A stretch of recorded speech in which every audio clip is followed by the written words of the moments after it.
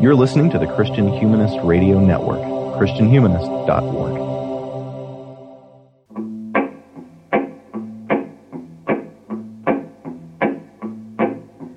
Satan, your kingdom must come down. Satan, your kingdom must come down. I heard the voice of Jesus say, Satan, your kingdom must Hello, everybody. come Thanks for tuning in for another episode of the Sectarian Review podcast. I am, as always, Danny Anderson here hosting you for a discussion, this time of politics explicitly. We talk politics implicitly quite a lot, even, go back to our Black Panther episode and it ended up being quite a lot about politics. This is the first time we've done anything quite so head-on with politics, though, and I'm very excited to get right into it.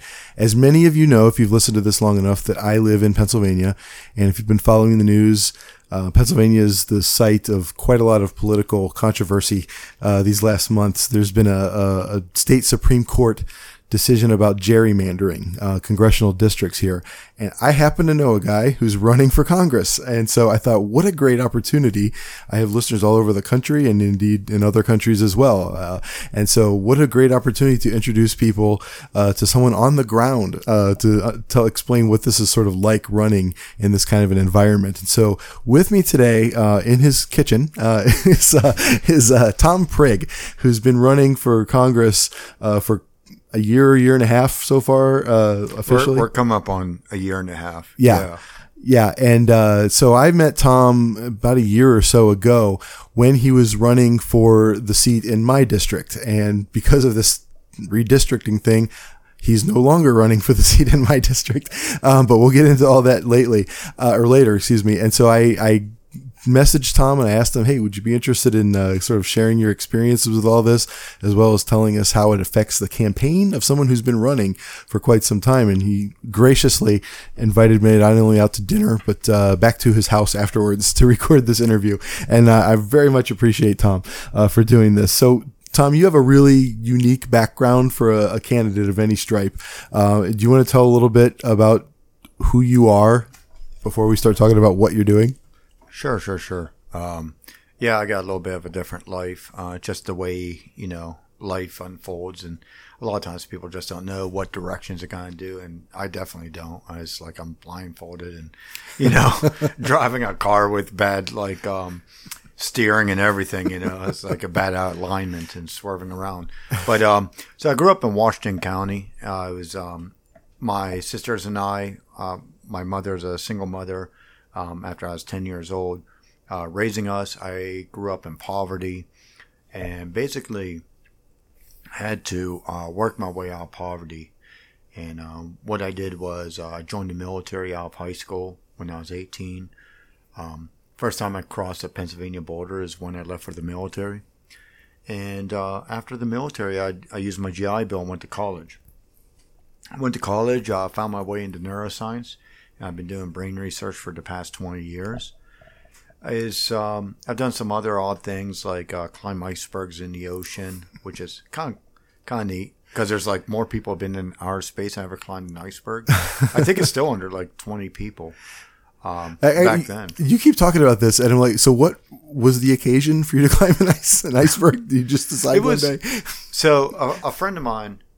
We were sitting around, and I had an apartment. This is years ago, and we just wanted to come up with the most radical things to climb. We're like, what will really push some limits? Because when you get on a limit and you get to a point of where I could die in an hour. Yes. Right. It's a different perspective of holding everything together, keeping your mind together, and it's a rush. At the time. Oh my God, it sucks. I've been in this position before where I was literally sweating and my leg was jumping. I think it's called a panic attack. I'm having one just listening to you. And so the idea is we saw icebergs and we're like, wow, that'd be the most radical thing to climb. And at the time, we didn't know if anybody's ever climbed an iceberg in the ocean floating. There was a climber, Mark Twight, in the climbing world. He's infamous. He's like the Hunter Thompson of mountaineering. He drinks too much and did some drugs, and he puts himself out there on this edge where he could die, on a single thread, and that's where he wants to be. Yes. And I can speak from experience. Tom does know his Hunter S. Thompson. I've just met his dog, Nixon. And there's a little bit of gonzo everywhere. And so we want to climb icebergs. And 9 months before we did our first trip, we did 2 trips. This is 2010. My friend commits suicide. And he dies and he doesn't make it. I had planned a trip for 7 years. It was such a radical idea that nearly everybody I talked to said I was crazy. They said, you can't do that. Like, you're not a world-class climber. This is far too dangerous. The boat can crush you between the iceberg when you're going up because it's waves in the ocean. The iceberg could roll over. It could calve off. There's so many things that can happen when you're climbing an iceberg.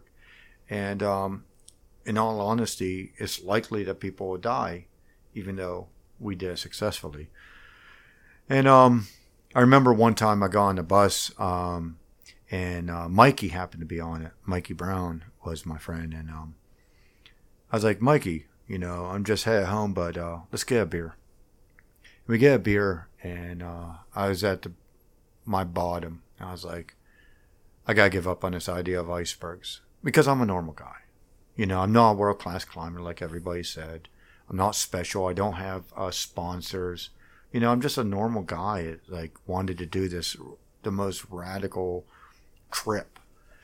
And he's like, you know what? You really changed my perspectives on life. You ignore everybody else and you go for this. And the time you put in the studying, I literally was talking to the snow and ice data center in Canada.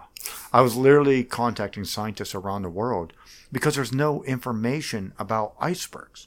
And it turns out their shape matters, their weight, the temperature gradient between the ice and the water, because if it's too great, they explode. There are so many factors. And I had to figure this out. And he was telling me, I changed his life. Now, Mikey Brown is a local climbing legend. He's done, he's climbed many big walls in Yosemite. He's climbed mountains all around the country. I believe he's many other countries. He was just this radical dude that everybody wanted to be, but they were too scared to even try, right? And to have him be telling me this. What was funny about that is that's carried over into my campaign. I can go into that later. Yeah, I see some parallels here. There's somebody who isn't really part of the professional system of campaigning, right? Who's climbing a different kind of mountain here. Do a long story short, eventually we do in 2010. In 2011, we returned to Newfoundland, and we were a half mile from Leif Erikson's Viking settlement. And I spread Mikey's ashes on the last iceberg that we climbed. And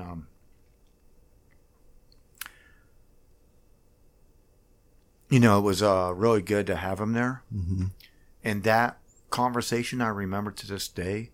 And it's amazing that conversation still echoes with me, because in politics you get a lot of that as well. The same exact criticisms, the same exact kind of support.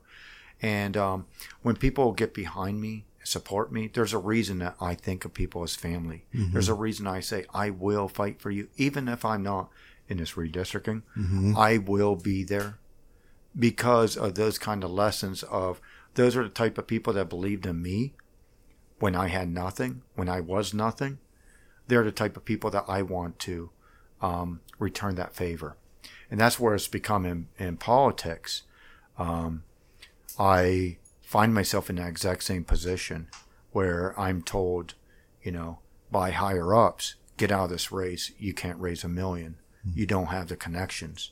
And I hear the same echoes. You're not a sponsor climber. You're not getting printed in magazines. Nobody's doing documentaries of you. And that's a lesson that we all, I think, can kind of embrace, because we're all normal. Yeah. We're all average. We're not special. We're not the privileged. We're not the people that silver spoon and people walk around and give the right handshakes for. We're all struggling. We're all trying, and we all just want to help each other to get a better life. And I think a lot of that, that iceberg climb that I bring up a lot, not to pound my chest, because by far I was terrified that I would die or somebody else would die. Sure. And we do have a documentary on it, and I got some writing published on it, and I kind of touch that. And that's something I kind of hope when I tell these stories that people understand. It's not about I'm anything special, because I'm not. Otherwise, I'd have, millions behind me, and I don't. What I am is a person, is a regular person trying to accomplish a very big goal that people don't believe that a normal person should be able to. Mm-hmm. Absolutely. And so not only that, you have this sort of venturous spirit, right? You're very creative as well. If you've ever watched, listener, the Netflix series Mindhunter, excuse me. That's right. You might have seen Tom. He was an extra on this.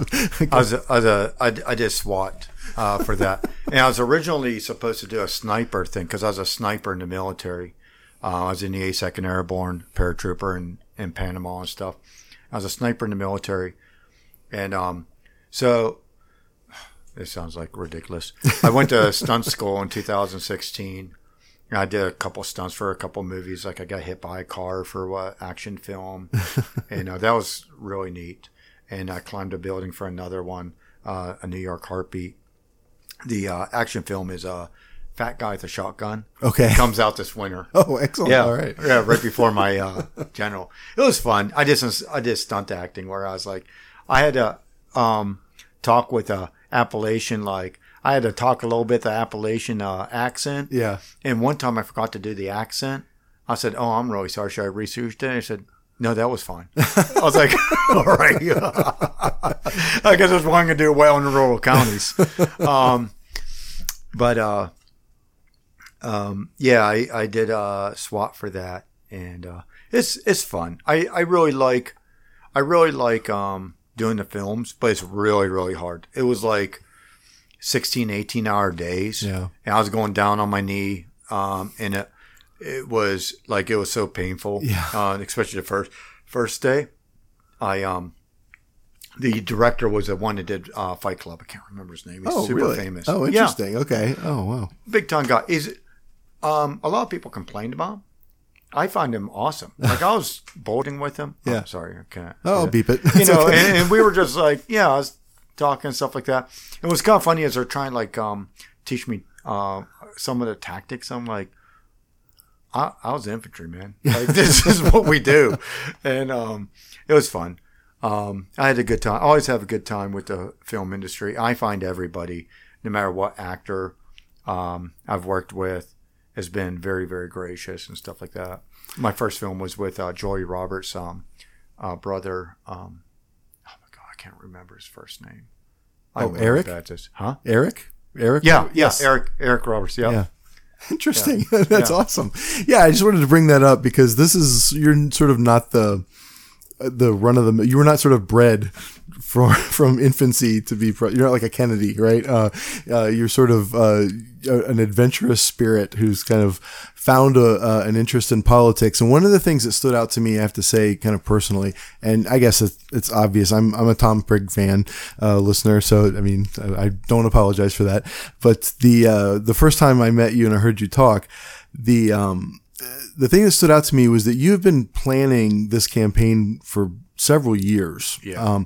This wasn't, I feel like in the wake of the 2016 election, there's been so much just explosive interest in politics, people getting into politics out of good motivations, I think, but it is essentially an emotional motivation. And there's such an emotional, immediate reaction to the Trump presidency that people out of that kind of that hysterical moment, get into politics there. And my fear for the future is that emotions wear down, and this political activism, once Trump is not president anymore, will go away. And you were interested in this before any of that happened. So why don't we move into that topic? So talk about the genesis of your campaign and how it developed and why it is you decided to do this.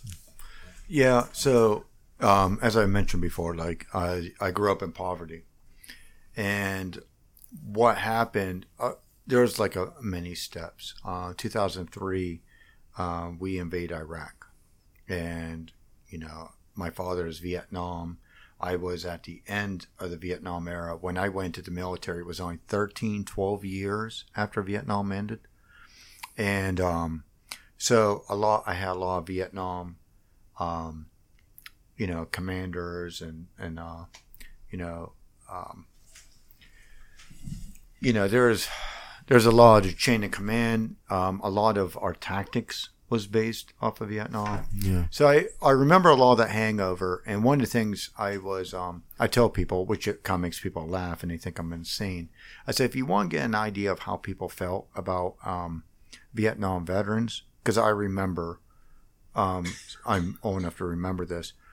I said the first Rambo was kind of like that. Mm-hmm. Now they're not beating him up, but the thing of, oh, you're an Army veteran, you're basically scum. Mm-hmm.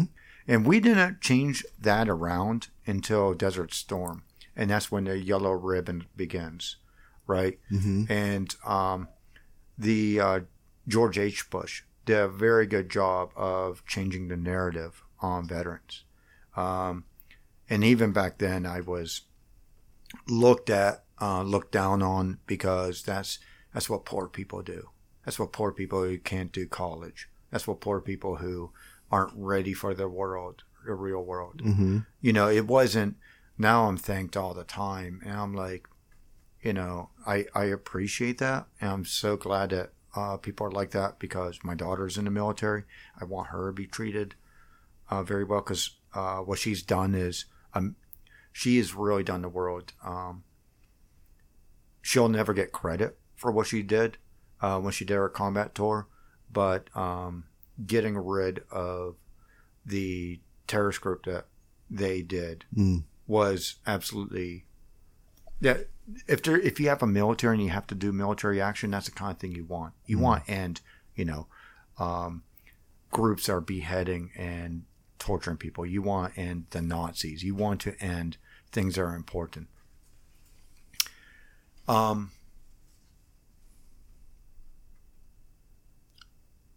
I forgot where I was going. Your motivation for...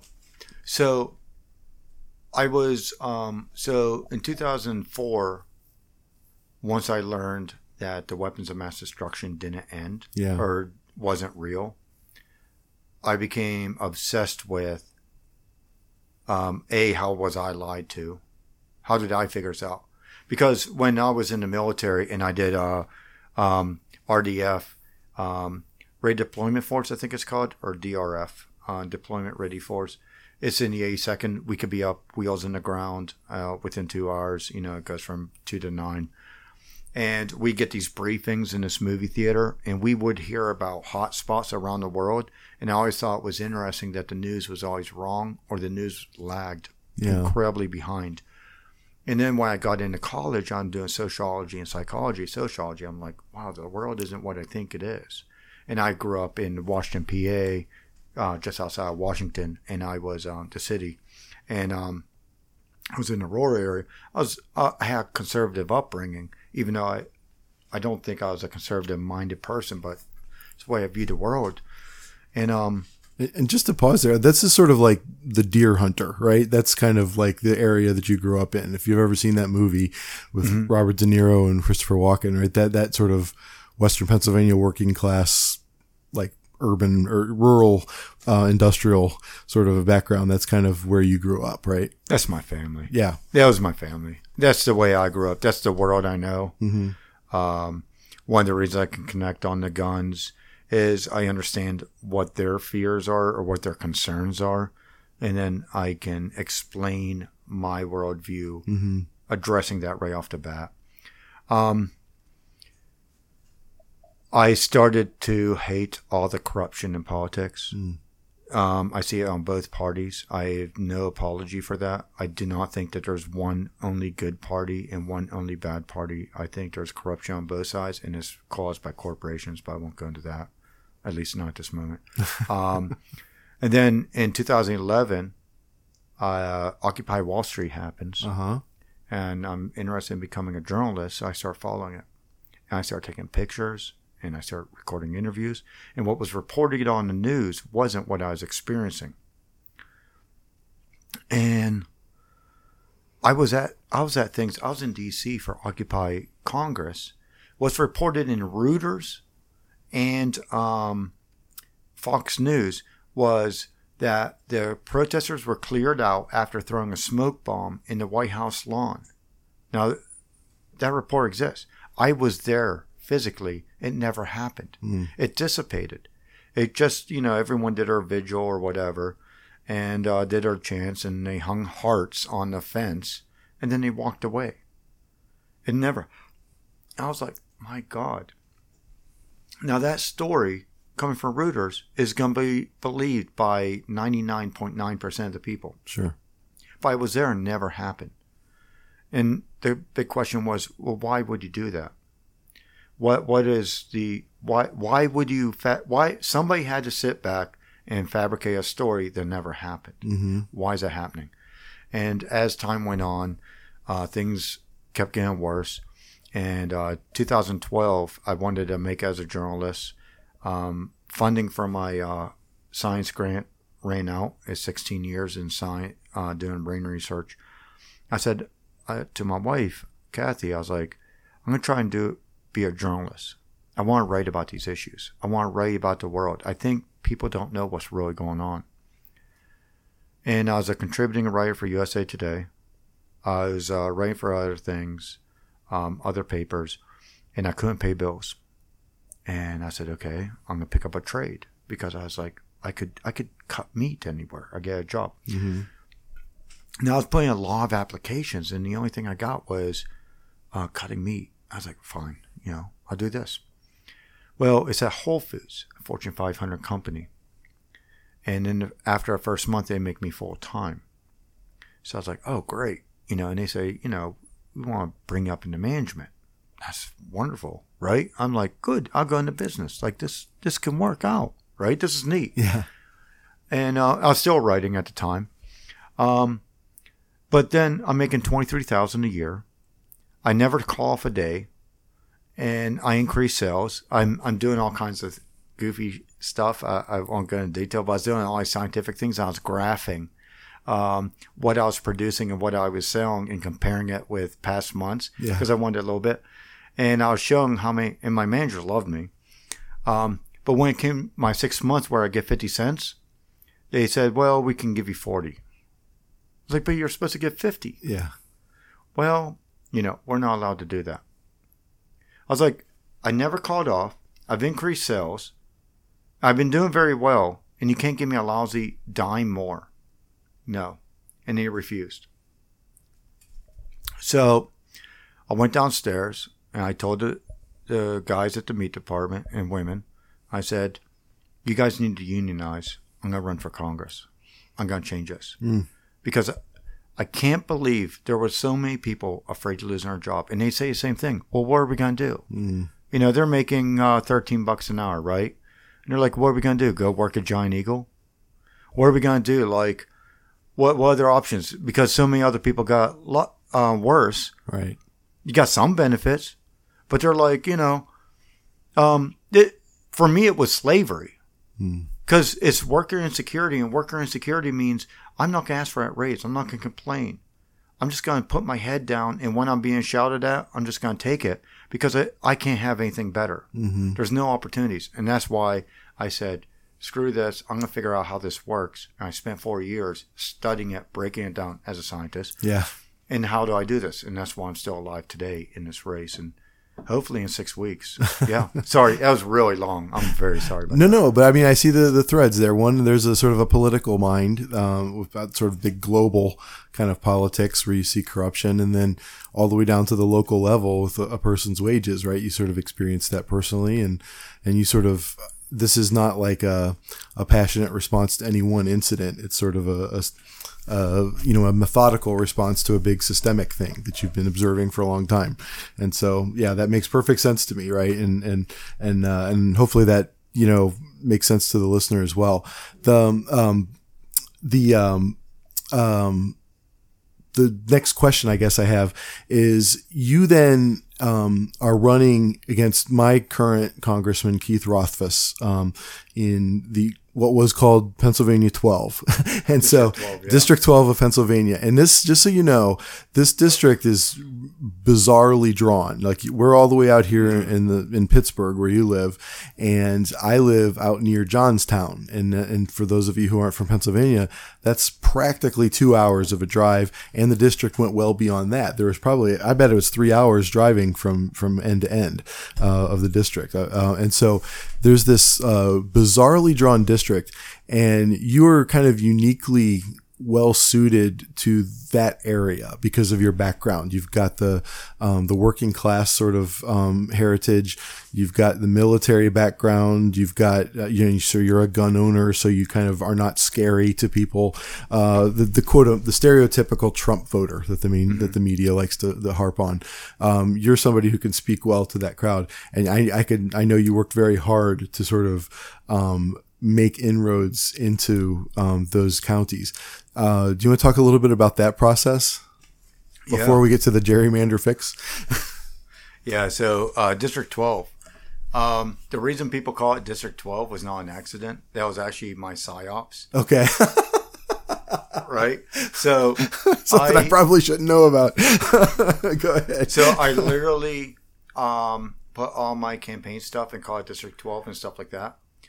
It was a deliberate decision to associate with Hunger Games. Okay.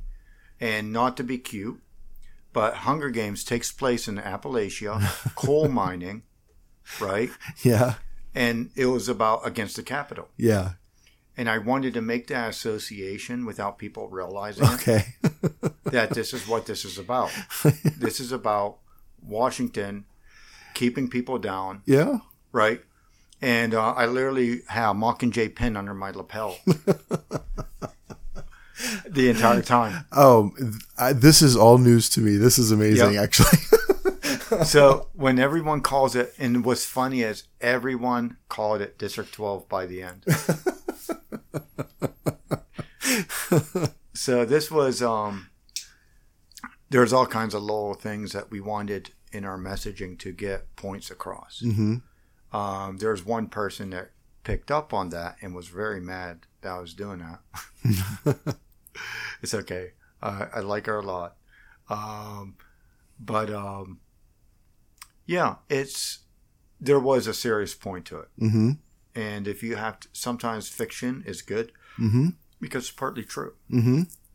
And so the District 12 was 200 miles, 3 hours to drive to point, if you ever did that. I lived about the center of it. Cambria and Somerset were very rural, or are very rural. Those were my most comfortable places.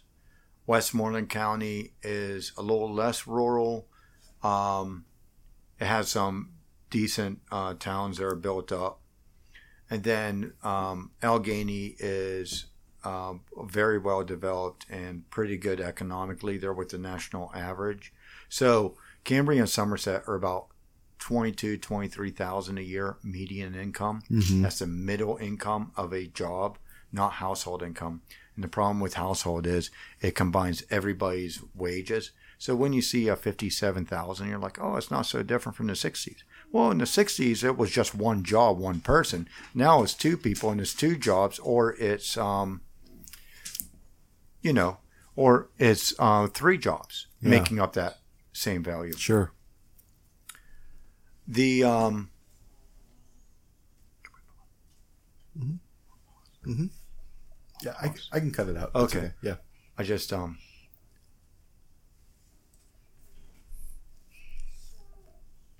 I got some editing software. I could still problem. Yeah. cool.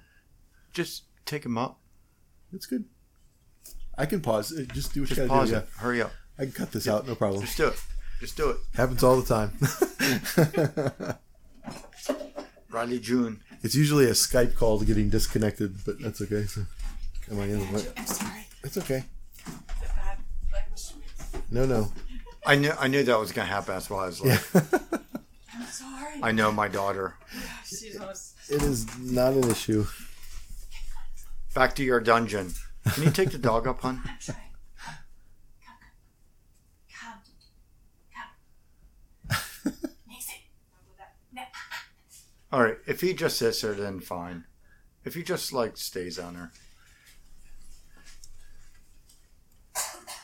Okay. Hold on 1 second. Oh. Okay.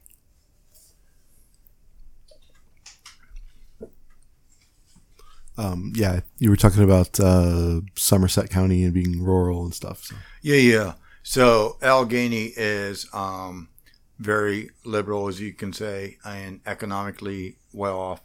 And then Beaver is kind of like just a little bit economically not as well, not as far right as Somerset and Cambria by any means. And it's debatable what area of Westmoreland County.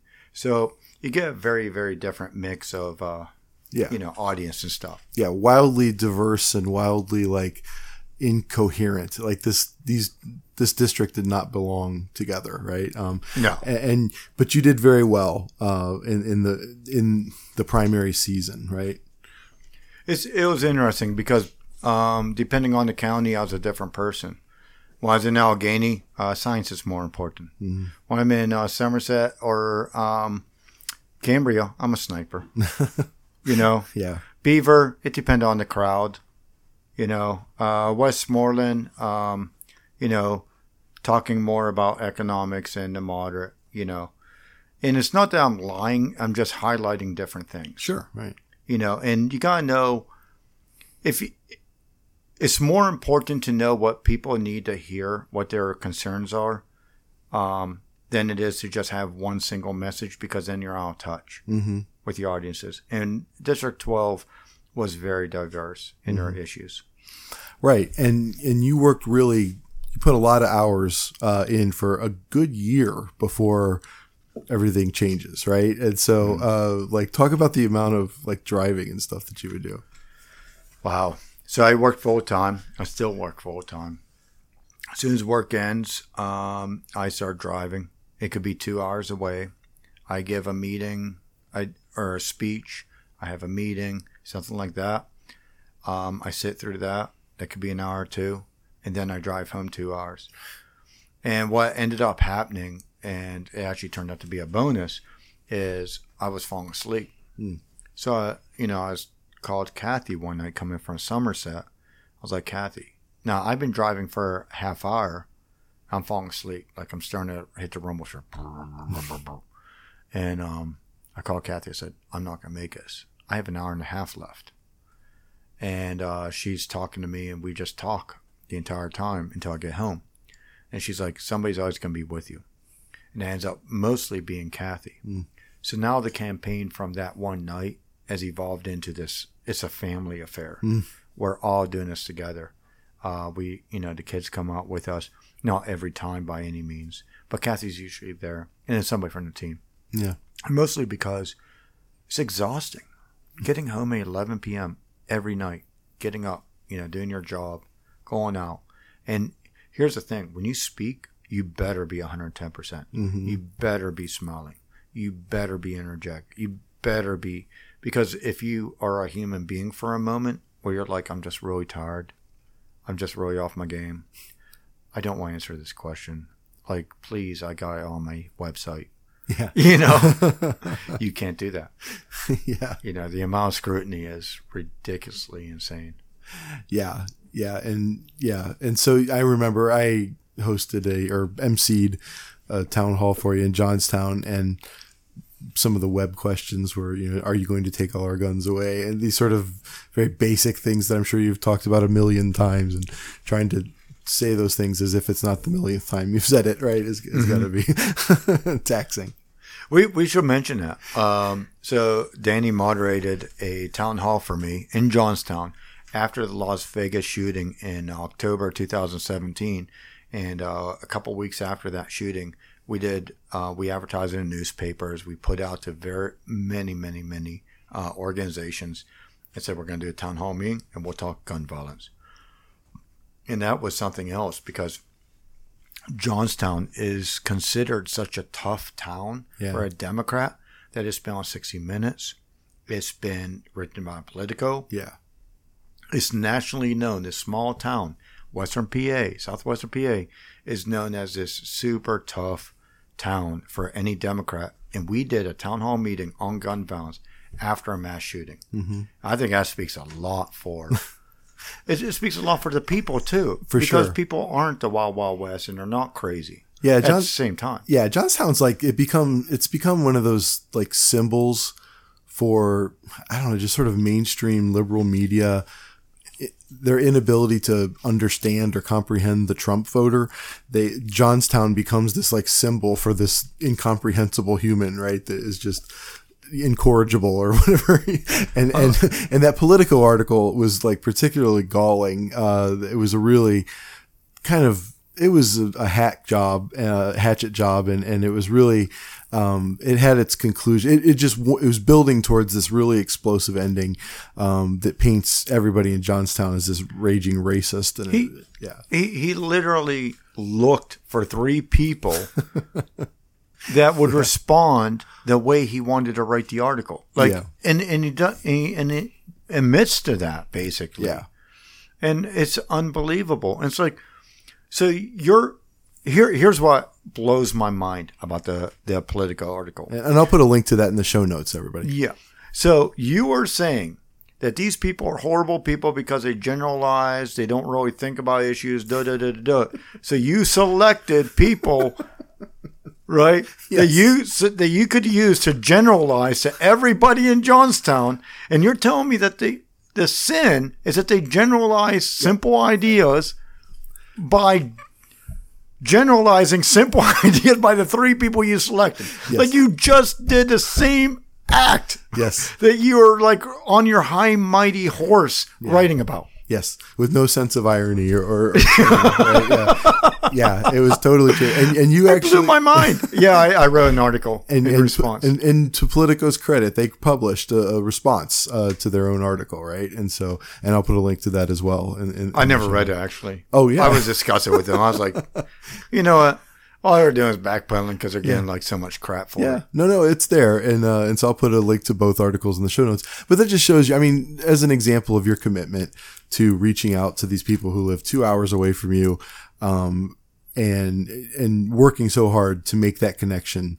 The point you were like legitimately drawn to defend them in that moment, right? That wasn't sort of political posturing. And so now let's kind of talk about the gerrymandering fix. So we talked about the craziness of this district, and Pennsylvania was just full of districts like this. Like they were all, our congressional representation had over the years been so politically redrawn, for very short-term political gains that the numbers didn't match, our representation did not match voter registrations or anything like that. It was a total mess. Do you want to talk about like the Supreme Court's intervention in all this? Just explaining what they did. Yeah. I will use this one line to explain why gerrymandering is such a problem, and why it's such a travesty to democracy. Gerrymandering is the process of politicians picking the voters rather than voters picking the politicians. Yes. Right? That's a good way to put it, yeah. And what that means is if the politicians pick the voters, they don't have to answer to anybody. And they can run their show the way they want to because people vote by party lines and not issues. Right. And that's a big problem on both parties. Sure. I really wish people would look further into people, into what they stand for, rather than, oh, they're a Democrat, it's okay. Sure. Especially in primaries. Oh, well, no matter what, as long as the Democrat's there, I'm going to vote for them in the primary, in the general. Well, so we heard pretty early on, and I remember I went to Bill Peduto's party swearing in, and we talked to a couple of the lawyers there that were hearing the case, and one of them said, "This is going to happen." And I remember us saying, "What? No way. How long ago was this? Happen? Like, when was it? This was January. Oh, wow. Okay. This was early January. Earlier this than I is heard like about it. 2 Okay. weeks, 3 weeks. And they're like, yeah, I think this is going to happen. And they said, what's going to happen is the Supreme Court, federal Supreme Court, will kick it back to the states, and then it will be overturned. And we're like, what? A week or two later. It's maybe December. I'm not really sure. I had to look up when Bill's thing was. And so I was like, that would be awesome. Because the way I explained it, if you threw a tomato against the wall and splattered on the map and drew lines around the splatter mark, that would be an easier district to beat Rothfuss in than what they gerrymandered. They had that so perfectly gerrymandered. Yeah. I still feel like I could have beat Rothfuss. Yeah. But the idea that any change was going to be a positive win. Yeah. So when they did the lines, I was really hoping that it went east and not west. And the lines for 12 went to west, unfortunately. Mm-hmm. And for me, I've always felt more confident about the rural counties. For most Democrats in the state, people are ecstatic. Me, I was like, oh. Well, all right. Yeah, I've been doing this for a year now, but okay, I know. whatever. Okay. And it's like, yeah, you lose everything. You lose these people. I mean, you start to think of people like family, like one, one chair has like my kid's drawings on her refrigerator, right? Sure. And, because you're getting to know people, you're really hearing the issues, you're getting a backstory. Now it's just, juggled around. And it did go in Democrats' favor, but it's still in general more Republican on average. Yeah, 538 had an interesting breakdown. I mean, it corrects some of the imbalance, but it's still a Republican leaning map in general, right? It's amazing that the Republicans are crying. Yeah. Yeah. It's like we can't win as easily. Yeah, it's just not as heavy, right? Yeah. So, yeah. But I'll try and find that 538 article and put it in the show notes, too. So. What blows my mind is people that are Republican are like, Democrats don't like the Constitution. It's like, what do you call gerrymandering?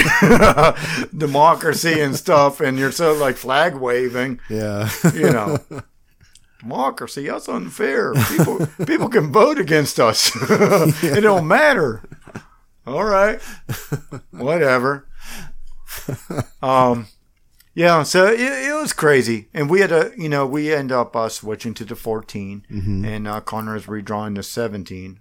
12 became 17. Yeah, Connor Lamb, that you've probably heard about this. It was a special election in the suburbs of Pittsburgh there for the 14th? 18th. The 18th. Yes. And the 18th that is going to disappear, basically. It's gone. Yeah. And so Connor, all that bazillion dollars that was spent on that special election for basically to have a seat for 10 months. Yes. That was basically what it was for. But Connor Lamb is now going to be in this, what I don't even know. 17. The 17th. It's amazing to me you can keep all these numbers straight, actually. And so, job. yeah. And now my old district, the 12th, District 12 is now the 15th district. And so and then our borders are now no longer going towards Pittsburgh, but basically from just above Johnstown all the way to the New York line. It's this massive rural map that I'm a part of now. And so, but leave the 15th out of this, I guess, at this point. Let's talk about what this did. It had to be just like an amazing, I mean, so because you obviously ideologically support the redistricting. It's a better map than what we had before, right? Yeah. Go ahead. It's not good. It's not good by any means. This is why we got to keep fighting for fairer districts. Mm-hmm. This is why we need to fix the system of how lines are drawn. Mm-hmm. Here's the other kicker. It only goes for one more election. Right. And then it's redrawn again. Right. Anyways. Because of the census, right? Yes. Exactly. Yes. Here's the other kicker, man. There is so many fights right now. So the worst thing right now is the Donald Trump is doing, he wants a checkbox for immigrants, illegal immigrants, I believe. And what that does is, there's a Supreme Court ruling, even if you're not a citizen, you count in the voting numbers, even though you can't vote. So what that means is they can use the census of an illegal immigrant as a way to draw lines, even though they can't vote, nor will they. Mm-hmm.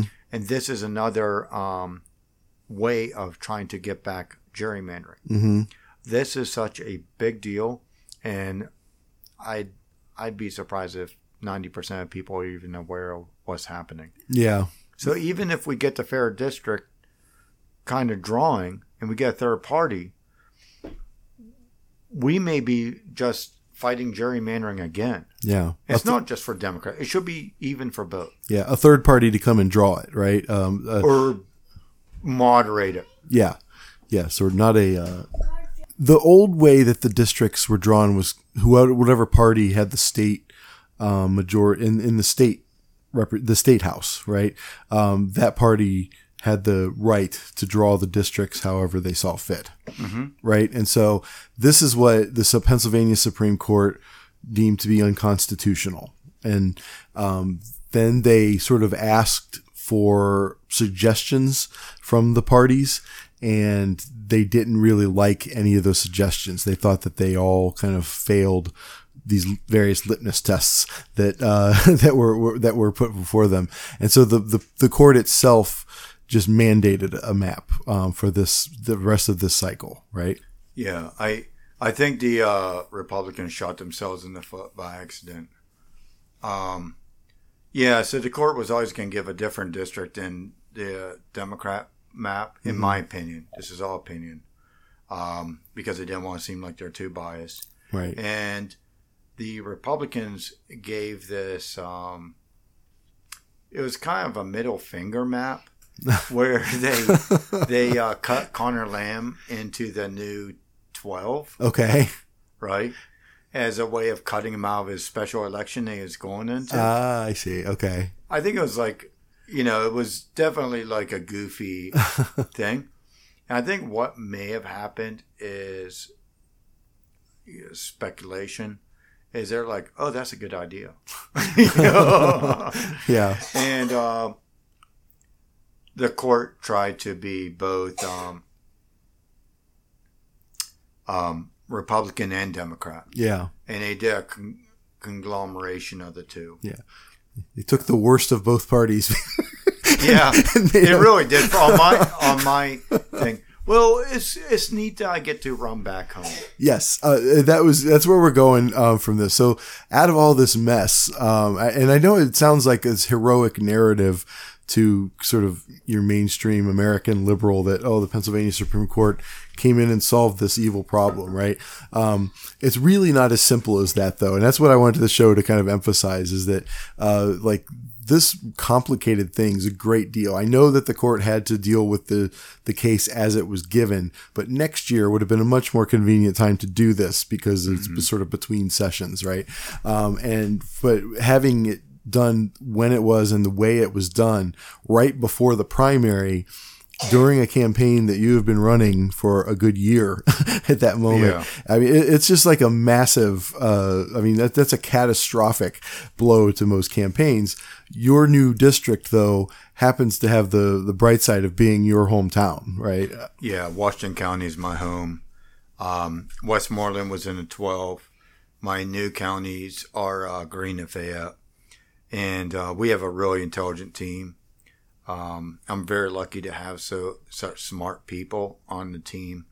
And we were able to basically switch everything around. Now, we went from 50 or so volunteers down to just under 2 dozen. Mm.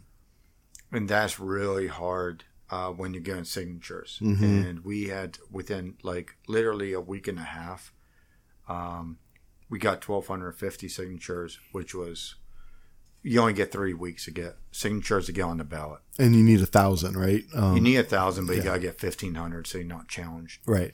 And it was very, very difficult.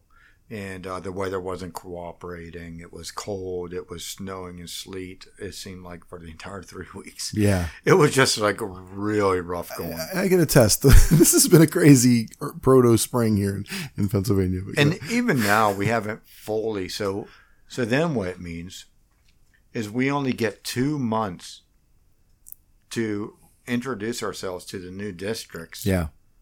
To these new voters before the primary. Yeah. And so basically what that means is it's a crapshoot. Yeah. The primary is no longer about how good is your campaign. The primary is like, where's your name listed on the ballots? Mm-hmm. Is your name good? Yeah. That's basically what we have. So now it's really rolling dice. I spent a year making a name, mm-hmm. getting out to know people. 2 months, I can't do that.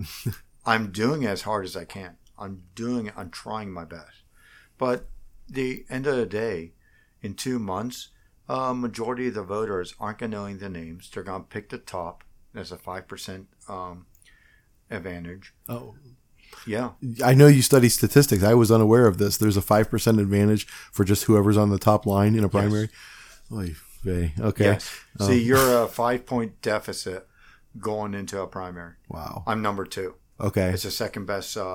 According to the studies I read, I looked up the studies as soon as I heard about the names. Mm. And even that's probably rigged, to be honest. It's supposed to be random. I don't believe it.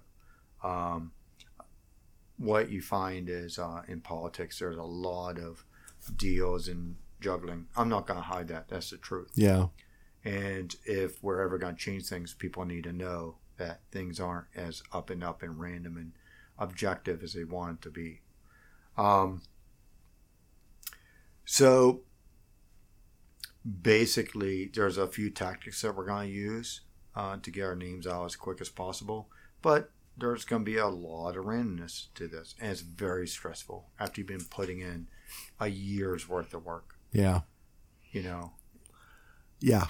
And how much of the old district is in the new one for you? 25% of Westmoreland County. Okay. So, wow. So that's probably nothing. A fraction of... It's a tiny fraction. Yeah. Oh, wow. So it is essentially starting all over. And I mean, I want to emphasize, just on the most basic logistic level, you've had yard signs and email addresses and all this sort of stuff branded with the 12th district, right? Yeah. And all of this stuff has to change. Yeah. And again, money is tight in every campaign, especially in the primary season. And it's like this gerrymandering fix is not it's not the happy ending of a story, right? It is actually the end of Act 2, which is the rising action that leads to the chaos of Act 3, right? Yeah, and to be honest, it actually gives Republicans an edge because, as we talked about before, Republicans is still, on average, more Republican. And if everybody's starting out that nobody knows who is who, it's more likely then that people will vote party line because they don't know any names. Right. So that means on average, because it's leaning Republican, it's more likely for Republicans. So in a way, Democrats shot themselves in the foot, possibly, in Pennsylvania for a blue wave. Yeah. Because voters don't get to know who they are. Yeah. They don't need to. they don't know that I could possibly be somebody that they like, because all they know about me is I have a D beside my name. Yeah. And that's a problem. Yeah. You could be Nancy Pelosi, right? Exactly. I've had that question before. And I'm like, I look like somebody Nancy Pelosi wants to associate with. She doesn't even want to admit. I think she runs ads against me. I ride a motorcycle. I shoot guns. Yes, that's true. I don't have good manners. I don't have money. Yeah. That's the worst sin of all. I know. Like, why are you in this race? Oh my God. Yeah, it's just I find the whole thing so fascinating. The utter upheaval that this has brought, and I how many people are running as Democrats in your new district? 3 others. So there's 4 of you going to be on a ballot, and you haven't had a chance to even really probably. I know that there hasn't been a forum yet. Yeah, in the old district, I've been to some forums with the candidates, and everyone came up and gave their piece about their positions, and the voters have not had a chance to see you in person, and so you are kind of just undifferentiated masses to them, and that is like a serious issue, I think, that this gerrymandering case really caused, and I think it's worth knowing about. I don't know what we can do about it at this point, but there's nothing you can do about it. I mean, you have to adapt, overcome, improvise. That was the old recon platoon, mural on our barracks wall, and something I've lived by. Not to sound like a politician, but it is what it is. Mm-hmm. That's just the way what you got to work with, and it's all about rolling up your sleeves and working hard.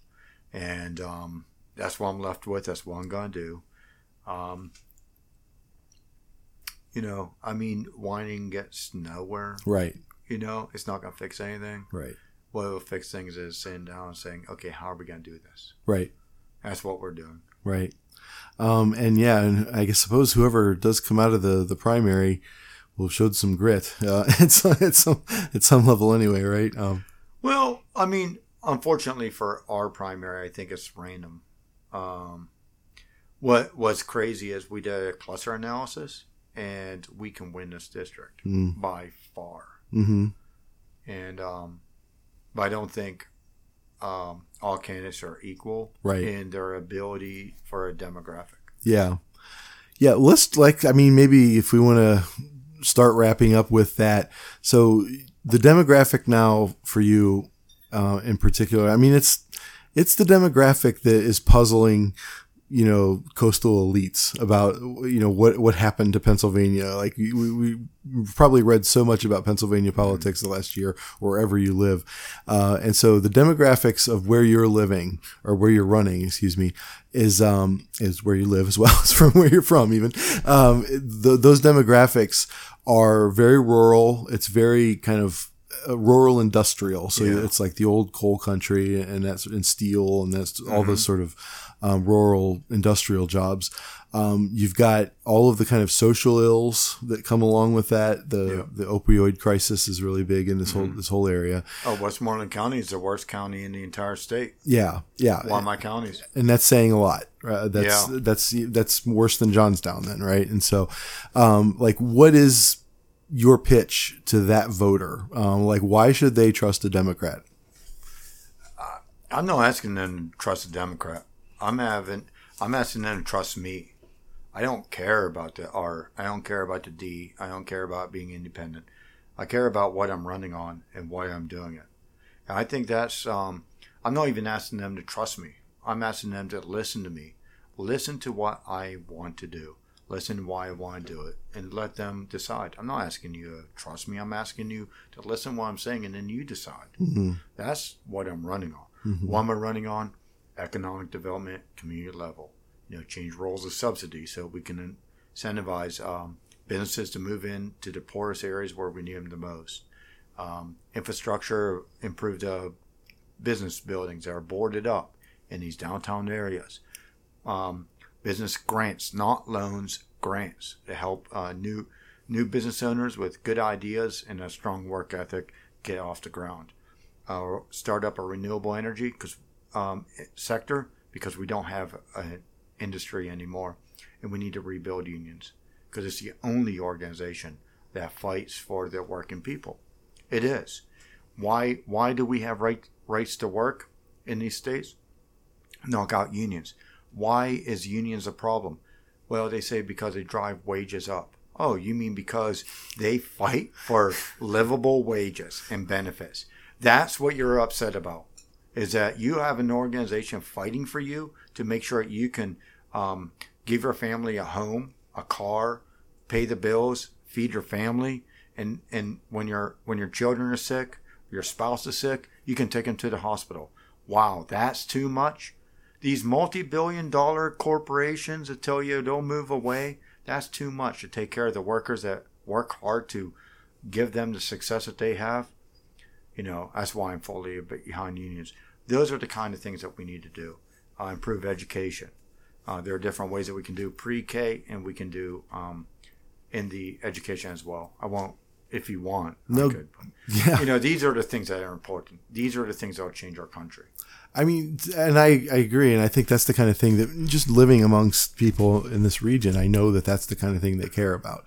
But you miss all of that with the macro lens that the national media brings to political issues. I mean, these cultural issues about abortion and even gun control and all these sorts of things, they're not unimportant here, but they're not the things that people are going. I mean, if that's what it's going to come down to, they've already made up their mind about what they're voting, how they're voting, right? These elections are really about these more unsettled things that everybody experiences together, right? And I think that that's one thing that, however you draw the districts, I think that's going to be something that binds people together.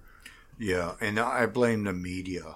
I blame the media over 50% of our problems in politics, because getting anybody to write stories about what we stand for, how our ideas would address the issues, is nearly impossible. They want sensationalism. They want, who's a carpetbagger? Yeah. Oh, who said something crazy? Oh my God, I heard his wife juggles cats or whatever, right? And it's such a waste of time. And I've literally brought this up with journalists, and it's not really what people want to read. But we're not going to do that. We're going to do that later. We'll do that more in depth later. Yeah. Right now, we're going to talk about who doesn't live in a district. Yeah. Ridiculous stuff. Yeah. I'm like, I get it, but does anybody know what we run on? No. Does anybody even know what possible issues are out there? The reason people vote, a part of the reason that people vote along party lines, is they don't know what anybody else runs on, and they got these general ideas of what Republicans mean and what Democrats mean, and it's the party propaganda, just pitches out these ideas about what they mean, rather than learning about the individuals that are actually running for the office that will affect their lives. Right. That's what we're up against, and the media is to blame for that. If the media did their job, we wouldn't be in this situation today where we got a reality star tweeting ridiculous stuff for a nuclear war. Right. I believe the media. The media could have done a better job, and they don't. They didn't, and they don't.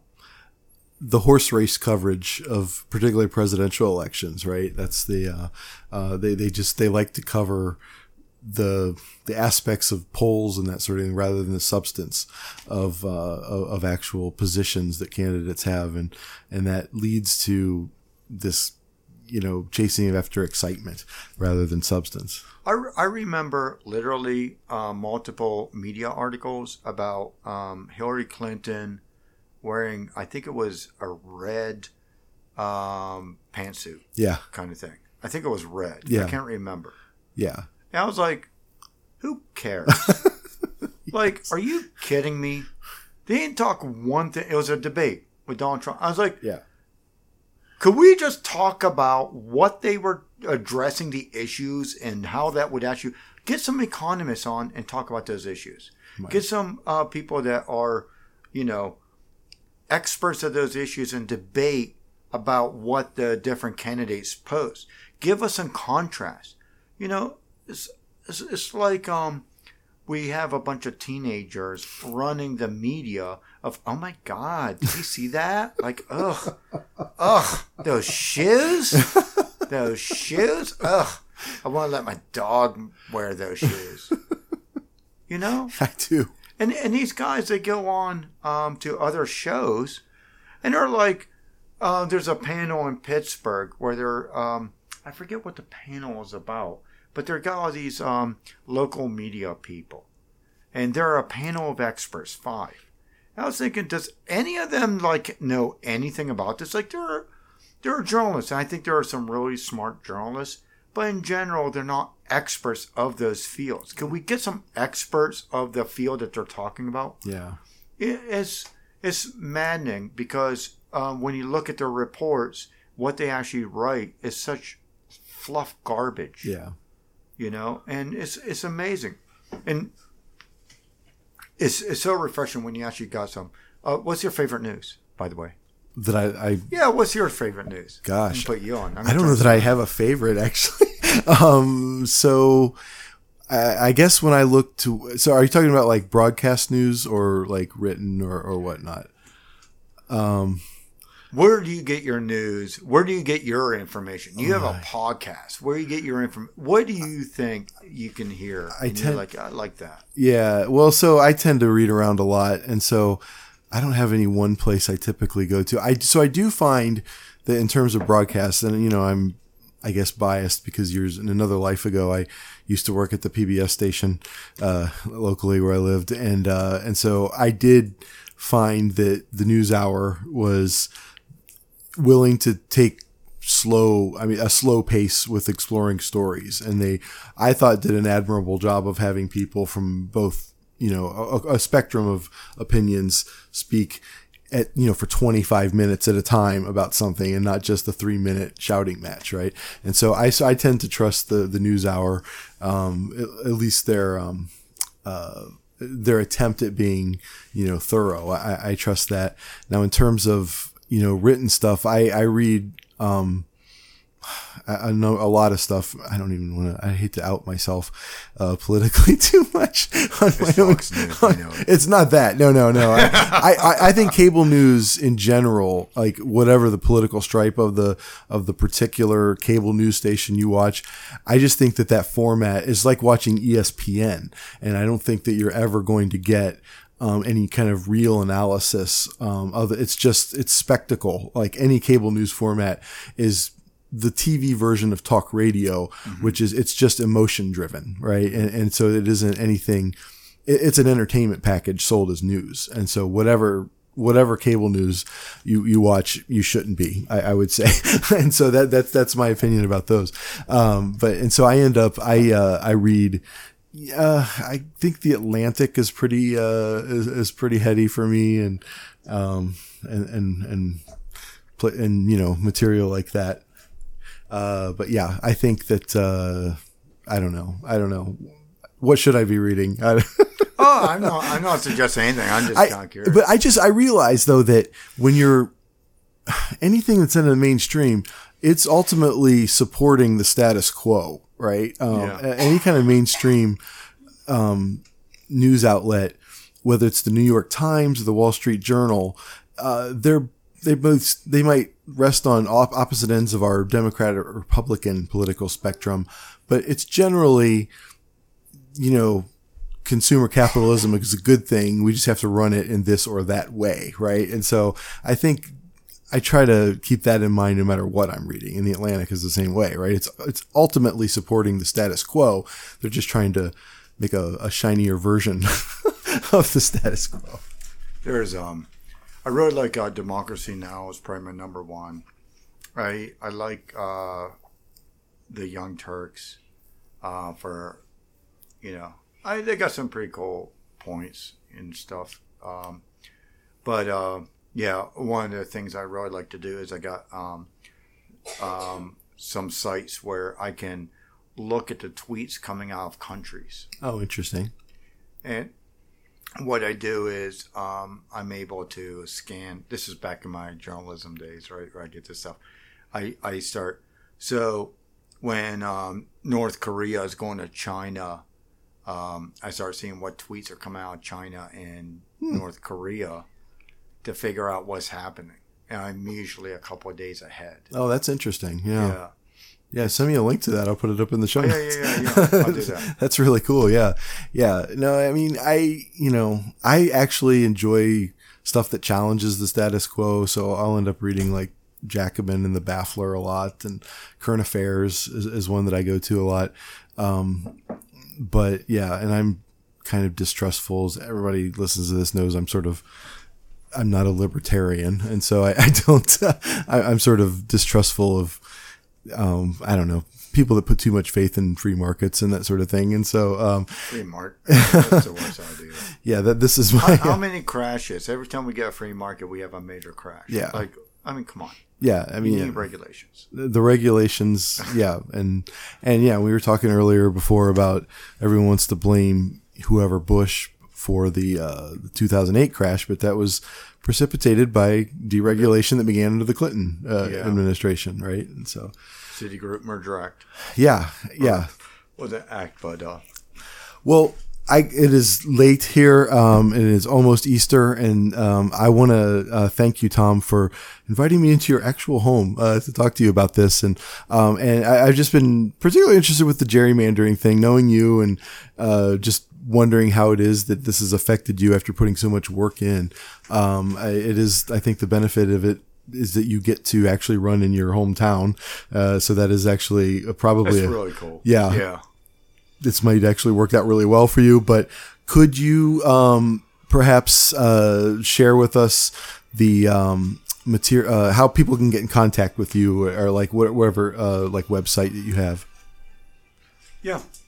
So my website is tompriggforcongress.com. The Twitter is at Tom Prigg 2018. That's Instagram as well. And there's a Facebook page, Tom Prigg at. Actually, I think you can find it by Tom Prigg at Tom Prigg 2018 as well on Facebook. But yeah, and Twitter I'm the most active. That's where because I can sit there and do it on my phone. My phone doesn't like when you only get so many characters, you don't have to worry about auto-correcting so bad. Yeah. Facebook, it was awful because it kept auto-correcting, and the screen's small, and I got terrible eyes because I'm getting old. And, it was terrible. But Twitter is like where I live. Yeah, and he's actually kind of fun to follow on these. I have to say. And so, like I said, this is not meant to be me being unattached. Like I am a fan of Tom Prigg, and so I wanted to not only kind of give him a little airtime, I suppose, but also I just pick his brain about sort of the kind of on the ground cost and what happens with this seemingly heroic gerrymandering narrative, what it actually looks like on the ground of an actual campaign, I think is kind of fascinating. And so, if you want to kind of learn more, follow him, on all the social media. And I'm sure you could use volunteers if anybody's local. And you so can live in any state, write postcards, do phone banking. Like I'm a normal guy. I don't have wealthy connections, and, we're going to do this by people, and by doing those little things, that's how we're going to win, and that's how you beat big money is by having a lot of people do it, and we're proving it. Yeah. I mean, I saw it in the old 12th, and I wish you the best of luck in your new district. And just like climbing that iceberg, I suppose, right? You're in no way pedigreed for such a thing. Absolutely. But then I'll still pull it off. I don't have no right to, but that's our motto. That's exactly right. Shouldn't win, but that boy will get by. That's right. I'll vote for that. That's right. Well, Tom, thanks a lot. And go to the show notes. If you go to sectarianreviewpodcast.com, you can find show notes for all of our shows. I will put a little note about where you could find many of the things we talked about today, including how to get in touch with Tom. And whoever you end up voting for, please do maintain, a politically active mind. Don't once the emotional rush and fear of a Trump presidency wears off, don't think that the work is done. Trump is an outcome of a larger structural issue. He's a result of a bad disease. Exactly. And he's a symptom. And it heartens me that you saw this years ago, actually. So, well, Tom, thanks so much. Have a great Easter and have a wonderful last month of your campaign here. And best of luck to you. Yep. All of you enjoy your Celtic holiday. or All right. Or however you. Yes.